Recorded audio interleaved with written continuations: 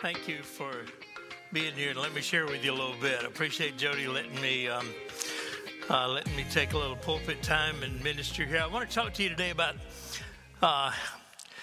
Honestly, I want to tell you a story today. I want to tell you kind of my story, one of the darkest periods in my life that I want to talk about today. But first of all, I'm going to teach you a little bit of Cajun language. We Cajuns have a saying that is that's important to our culture, and you've probably heard it before. We probably have some folks who have a little Cajun background there. How many of you heard the term "lâche pas la patate"? Yeah, we have a few Cajuns in the house. I see a few hands raised. "Lâche pas la patate." That's an important saying in the Cajun culture, because what it means is, in a difficult time in your life, when you're having to really hold on, when you're having to grip tight because things are difficult, and when you would say to somebody maybe something like "hang in there" or "don't give up," you would say to them in the Cajun language, "lâche pas la patate." Very technical saying. It means don't let go of the potato. And that sounds like an odd little saying, but what it's saying is no matter how hot that potato is, it's important that you hold on. I know times are difficult. I know it's uncomfortable. I know it's hard for you. I know you're really having to stretch yourself, but don't let go is the term that's embodied in that little saying. Let me give you something in English. The title of my message today is "Never Let Go." It comes from the 32nd chapter of Genesis, verses 24 through 26 in the Word of God, which says, "Then Jacob was left alone, and a man wrestled with him until the breaking of day. Now, when he saw that he did not prevail against him, he touched the socket of his hip, and the socket of Jacob's hip came out of joint. And he wrestled with him, and he said, 'Let me go, for the day is breaking.' But Jacob said, 'I will not let you go unless you bless me.'" The title of my message is "Never Let Go." Lord, speak to us today in your word, Lord God. Speak to us inspirationally, Lord. Speak to us deeply, Lord God, and transform our lives into those who would not let go when things get difficult, when those nights are dark and when things are difficult and when life is hard, Lord God, that we would not give up and not let go in Jesus' name. All right, here's what I want to talk to you about today. I want to tell you the story of one of the darkest times in my life. I don't think I've ever talked about it like this in length before. Some of you walked through it with us. It was about 14 years ago. And in that time in my life, it seemed like everything was great. But on the 21st day of January in 2007, about 3 o'clock in the morning, it was on Saturday night, it was a Sunday morning, and I was to preach that morning. I woke up with excruciating pain right in the flank area here. Pain like I'd never had before, pain like I didn't know existed. I had heard about kidney stones and how difficult they were, so I assumed maybe it was a kidney stone. But I got up, woke Janie up, and by the time she got to the car, I was already dressed and out there waiting for her to get me to the hospital quick. I went to the hospital. They morphined me up to get rid of the pain. Went right into an MRI looking for a kidney stone. They came back later, said we didn't find a kidney stone, but we found a tumor. We found something suspicious that we had to check up on. Well, they went straight into biopsy mode, took a biopsy, found a sarcoma tumor 6 centimeters on the inside of my right pelvis. That was... I didn't understand how bad the word sarcoma was. And so over the next 4 days in the hospital, we got the diagnosis, the verdict, as it were. And people came in and out praying with us. But by the time, and we appreciated that, but by the time that 4 days was over, I knew something really bad was wrong, because doctors were coming in, pulling up chairs and sitting 15, 20 minutes with us, and doctors don't do that. They moved us to the end of the hall to the suite so Jane could be there with me. I mean, we got this 5-star treatment that I knew was not a good indication. I finally found out that I had a tumor that was of a cancer that was very, very rare. Our family doctor had never seen one. And there were only two places in the country that they would recommend that I go to get it dealt with. One was in Rochester, New York. The other was in Houston, MD Anderson. Of course, we elected Houston. And so we went to Houston, went through our diagnosis process, and they said, your pathology lab back in Sulphur got it exactly right. Have a sarcoma tumor, and it's going to require very radical treatment. And so I was to see a sarcoma specialist who saw nothing but that type of cancer from all over the world. And over a period of time, we began to learn that this was extremely dangerous. That I was very, very sick. And so I needed a strategy because I was inclined to fight. And so I developed a strategy. The Lord and I developed our little strategy. Here's what we're going to do. And so we called the family together. We went to MD Anderson. They did the test, and they set up a date that we should come back to begin chemotherapy. And that chemotherapy began on Ash Wednesday in 2007, and which was February 21st. And I thought, Lord, there's got to be something significant about the fact that all these people just came from church and got ashes on their head who are treating me, I don't know. I was looking for signs, right? But my strategy was this. We called the family together and around our table, and I began my preparation to live or die. And so we called the family in. We gave them the diagnosis, told them the prognosis, told them what the chances looked like, and the chances were against us. The odds were against me. And so I started out the conversation saying, if I don't survive, here's what I want you to do for your mother. Here's what you want to do with my place. Here's how you dispose of my livestock. And here's what I want you to do for the church. And so we laid out a plan for what the family should do, what my family should do in the event of my death. It was not a happy meeting, but it was a necessary meeting. If I die, here's what the plans are. And then I said this. I said, now, the other side of that is I don't plan to die. I plan to live. And I made him a promise. I said, I'm going to fight like I've never fought before. I'm going to fight spiritually with the Word of God in my faith. I'm going to fight medically with the best medical help that I can get. I'm going to fight mentally and keep a positive attitude. I'm going to fight nutritionally. I'm going to fight every way that I know how to fight in order to overcome this thing. And I'm going to trust God that I'm not going to die, but I'm going to live. And so we had plans secondary plans for death, but a plan to fight in order to live. And I made the family this promise. I said, I promise you this. I said, I've told especially my kids, I said, I've tried to live a life that you would be proud of. And if I die, I'm going to die in a way that you'll be proud of. I'm going to die like a man of God. I'm going to die with a positive attitude. I'm going to die, and I'm going to go be with Jesus. And so, live or die, I want to be an example of godliness in my family. And then we took communion together. Janie and I had set up communion. Family took communion together. Communion, guys.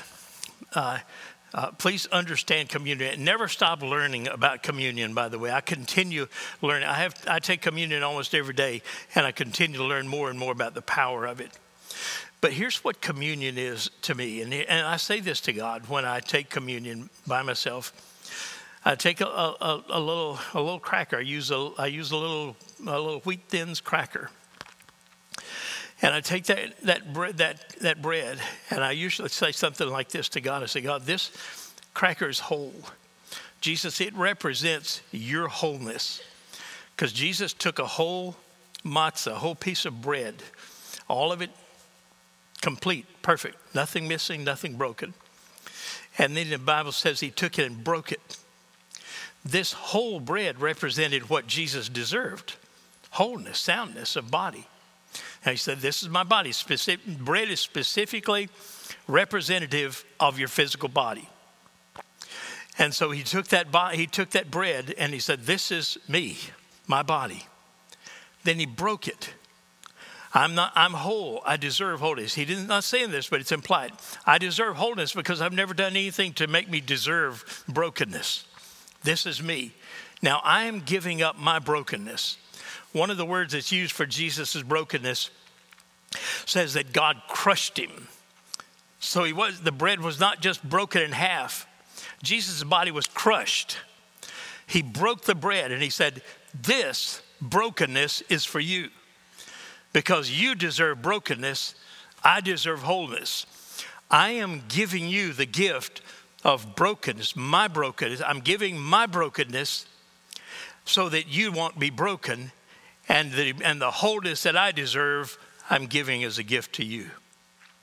And so communion is Jesus saying, I give you my wholeness, I take your brokenness. And so he gave us wholeness and soundness, and this is why we took communion together, in order to emphasize that covenant of healing.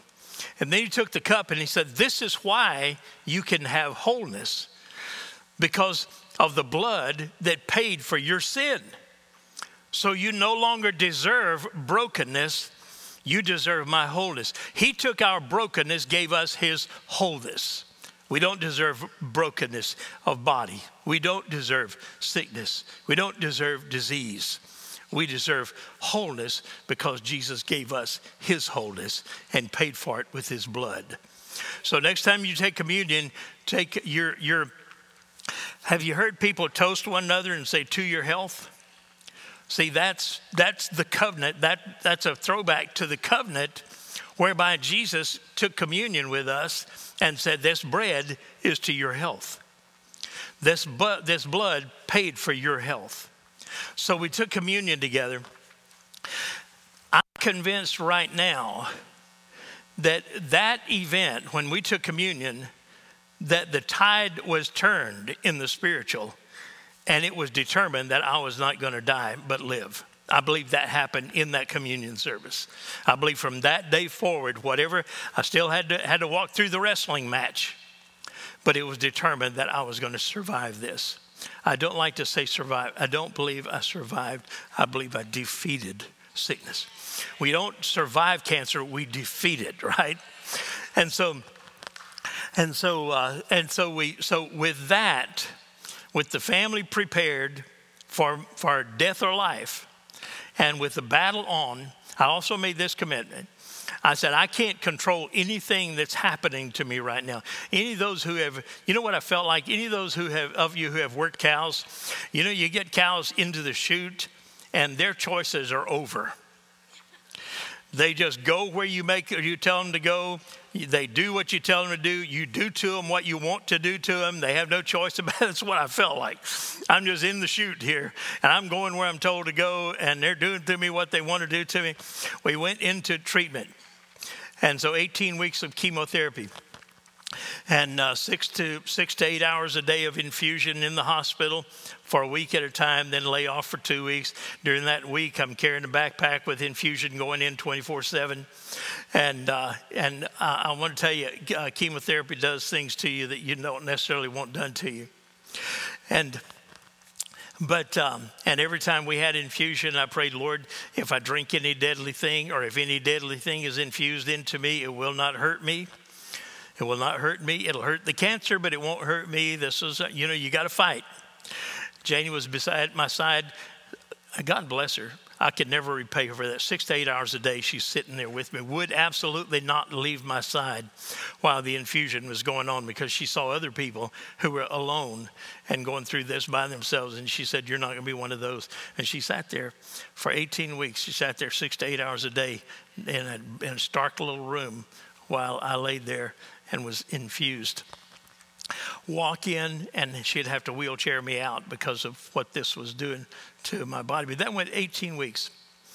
And then after 18 weeks, then a month's layoff, and then they did the surgery to remove the cancer. Now, the word I'm getting during all this time is, they would occasionally go in, do MRIs, have a look at the tumor.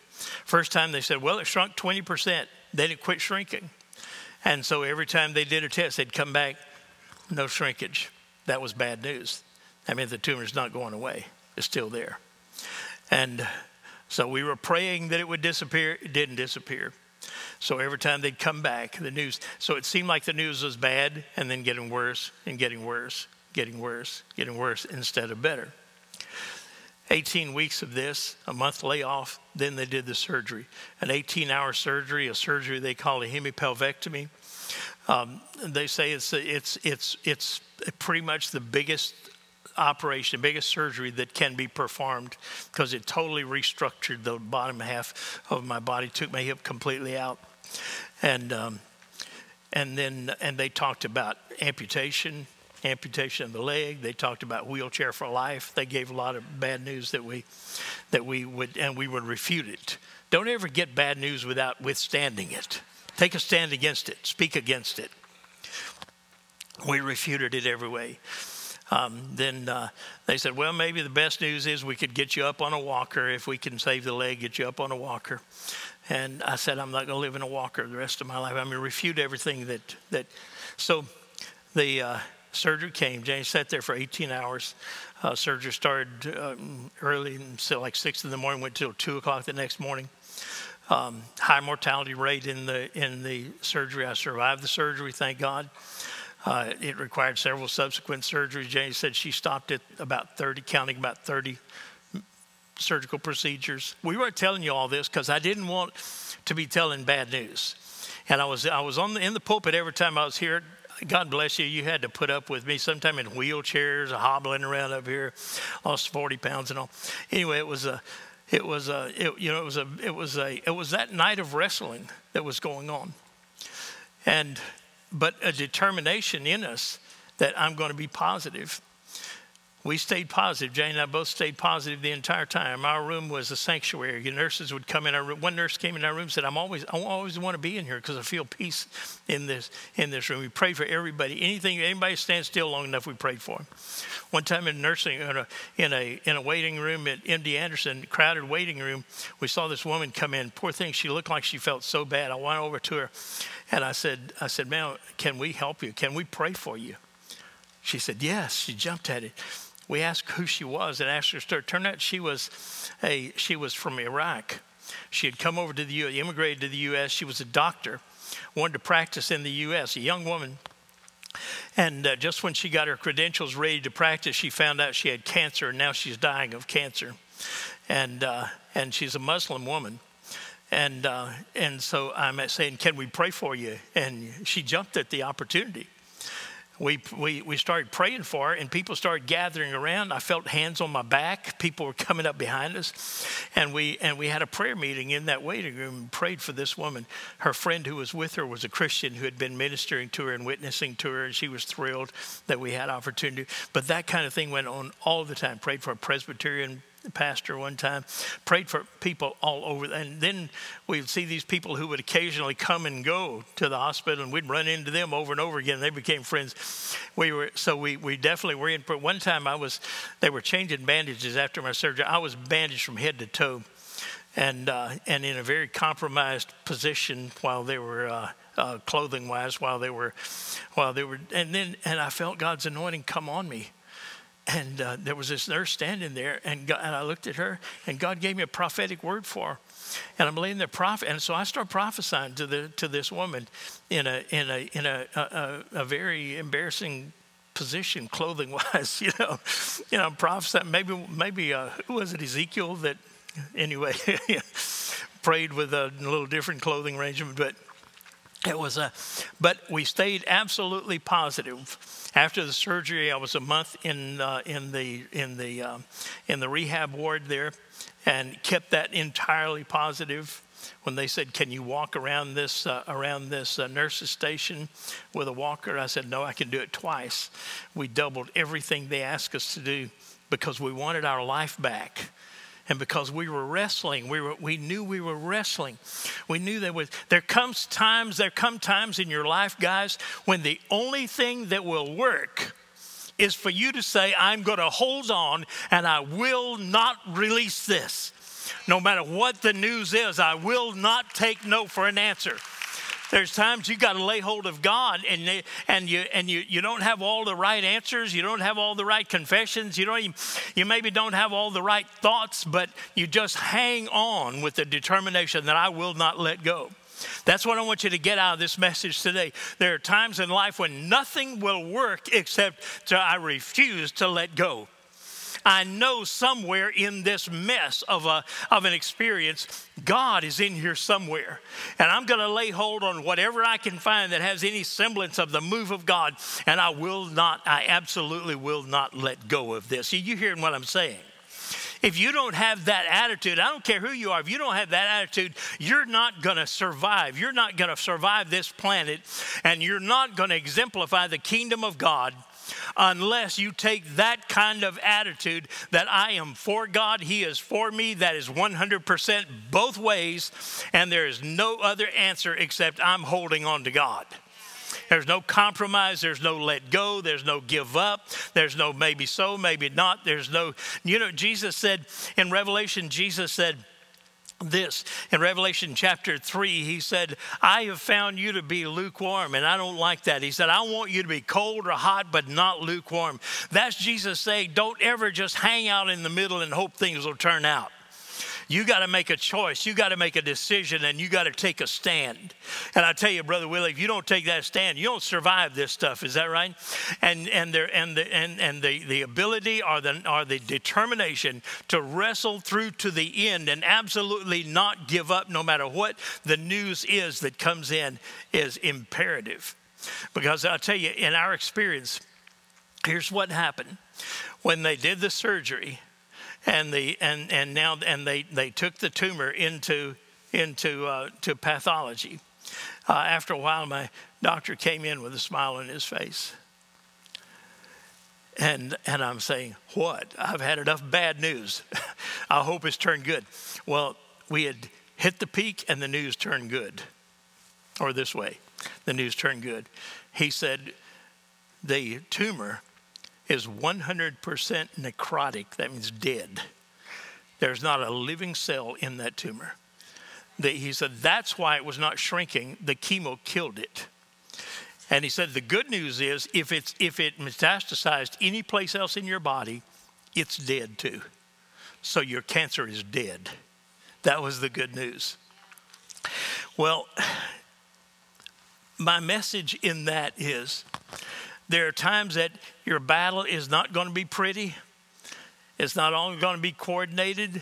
It's not going to be over like you want it to be over, but that doesn't matter. The wrestling match goes on and on and on until you win. And if you don't make that determination, guys, you're going to find yourself on the losing end of things in your walk with God. Now, I want to tell you quickly, three things that stop people from receiving their healing. This is a healing message this morning. I know I told you a lot of bad news, but this is a healing message this morning because because a cancer that should have taken me out, 14 and a half years later, and I'm still here. Should have taken my leg, and I'm walking. It did take my hip. I have no hip, and I'm walking. They sent me to therapy over here. The therapists were one of the David Qualls would call another therapists in here. Other therapists, are you reading what I'm reading? Larry LaFleur has no hip and he's walking. Well, I am walking and I have no hip. But I'm telling you that God has undertaken for me and He will undertake for you. And I'm telling you this morning because what God did for me, He will do for you, and He'll do it today. He'll do it right now. Three things you got to get straight. Number one, people say God no longer heals today. I want to tell you God heals today. One of the nurses in one of my doctor's nurses, a nurse that he said himself, he said this woman was treating sarcomas before I was born. This woman was an expert. She told me one day before we left the hospital, she said, you're Dr. Ludwig's first patient to go through treatment and come out cancer free. First one. So here's what I want to tell you. Does God heal today? Jesus or God never healed because of a timeline. If there are those who say, well, the period, the dispensation of healing is, Jesus did not heal because there was a timeline or a dispensation or a time segment in God's plan. Jesus healed because there were sick people. God's heart is so loving and so compassionate and so merciful that he is compelled by his own love to heal. And so until he quits loving, healing is not over. He named himself Jehovah Rapha, which means the Lord who heals you. Until he changes his name, until the God who changes not changes his name, he cannot stop healing, or he'll betray himself. He'll betray his own nature. Are you hearing what I'm saying? God heals because there are sick people. And as long as there are sick people, God will not be able to stop himself from healing because of his loving nature. God is so loving that he cannot have the power to heal and withhold it. He can't. Just like a loving father cannot stand there with a sandwich in his hand while his son starves to death, his child starves to death. God cannot. It's impossible for God to withhold healing. Then why are some people not healed? It's not about him giving, it's about us receiving. He's willing to give, but are we capable of receiving? And that means we have to work on ourselves. Second concern, there are people who say God heals, but he doesn't heal everybody, and he may choose not to heal me.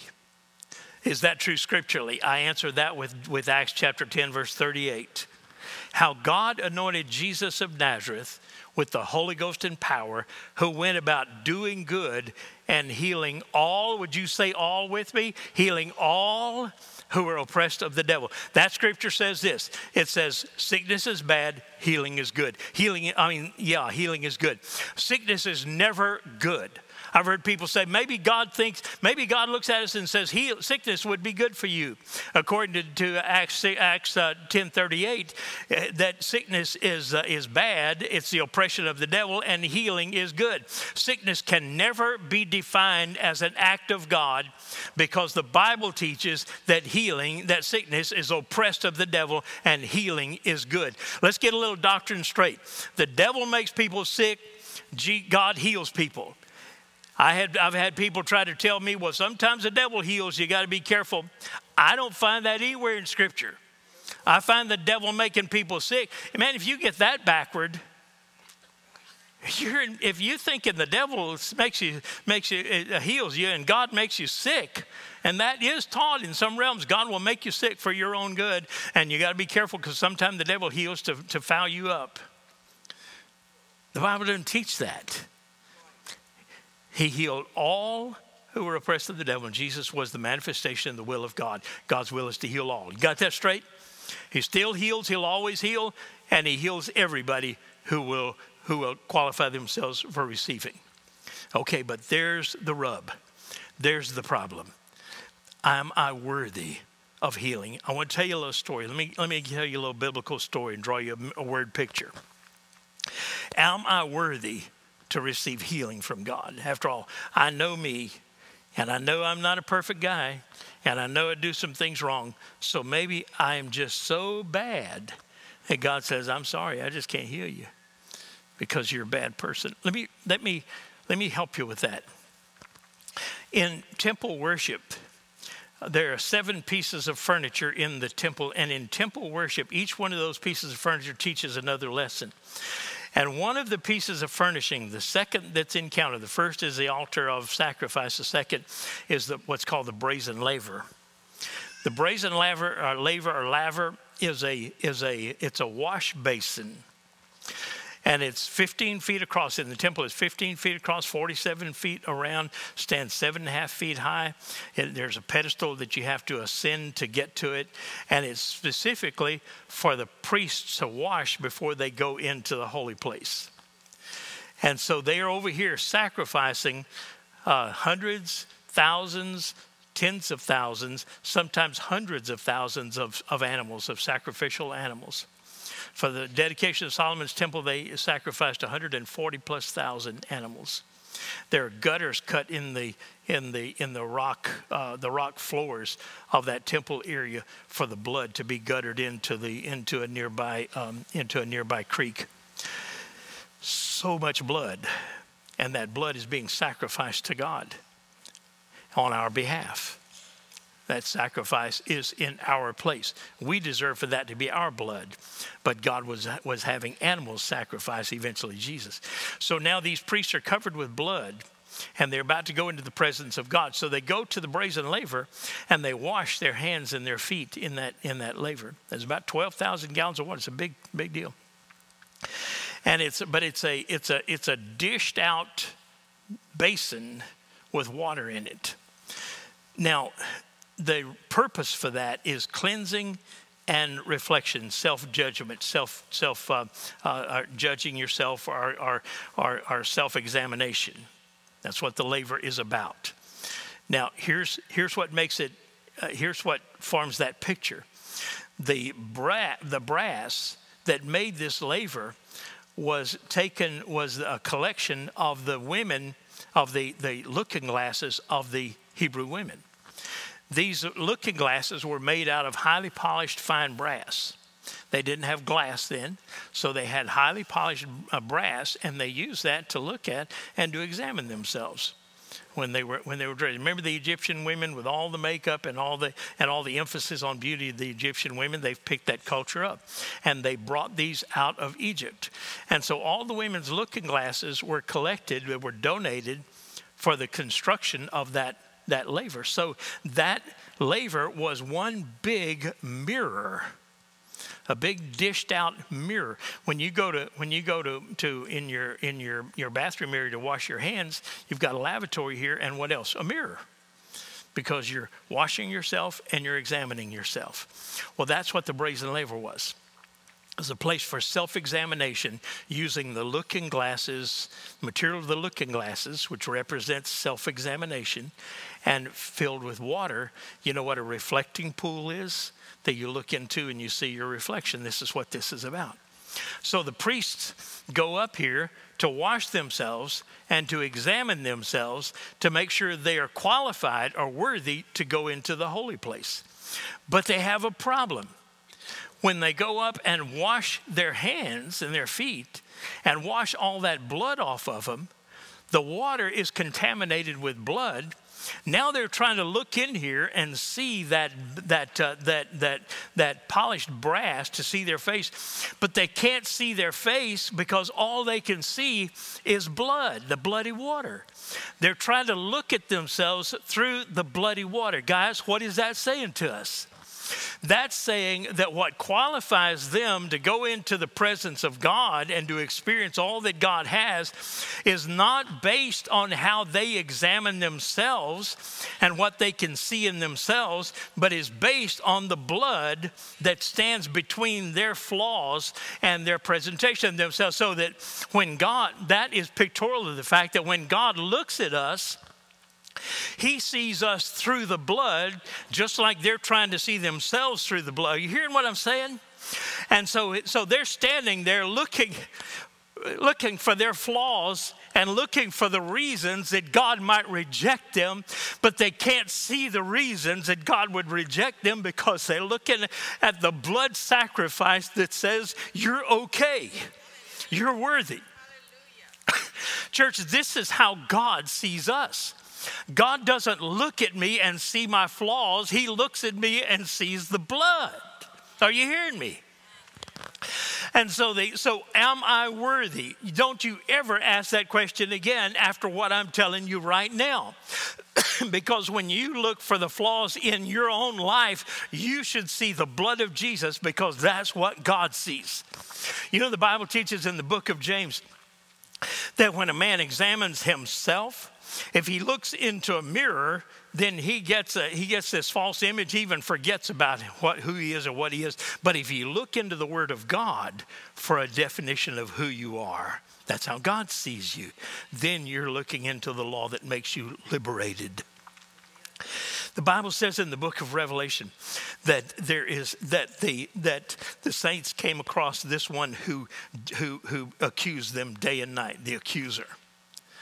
And so they had to deal with this guy. This is the devil who was accusing them and telling me, you're not worthy, you did this and you did that and this happened to you and that did that and this is in your past, and that's the accuser. But they overcame him, how? By the blood of the Lamb and the word of their testimony. What does that mean? That means that instead of allowing the devil to point them to their flaws, they pointed him to the blood of the Lamb. When the devil says, you did this and you did that, they said, the blood of the Lamb has paid for that. I don't see myself through my flaws. I see myself through the blood of the Lamb. I look into that brazen laver and I see that bloody water, and that bloody water says, that's who you are. Walk through that door into the presence of God. You're going to be all right. So I want you to throw away 3 attitudes that would try to set up in your mind. Number 1, God no longer heals today. Number 2, God heals some but not others. And number 3, I'm not worthy of God's healing power. If you'll pick up on that, if you'll recognize that, guys, you'll decide today, hey, you know what? Jesus will heal me today because he heals today. Jesus will heal me because he heals all. And Jesus will heal me because I'm worthy of healing. Stand up with me, please.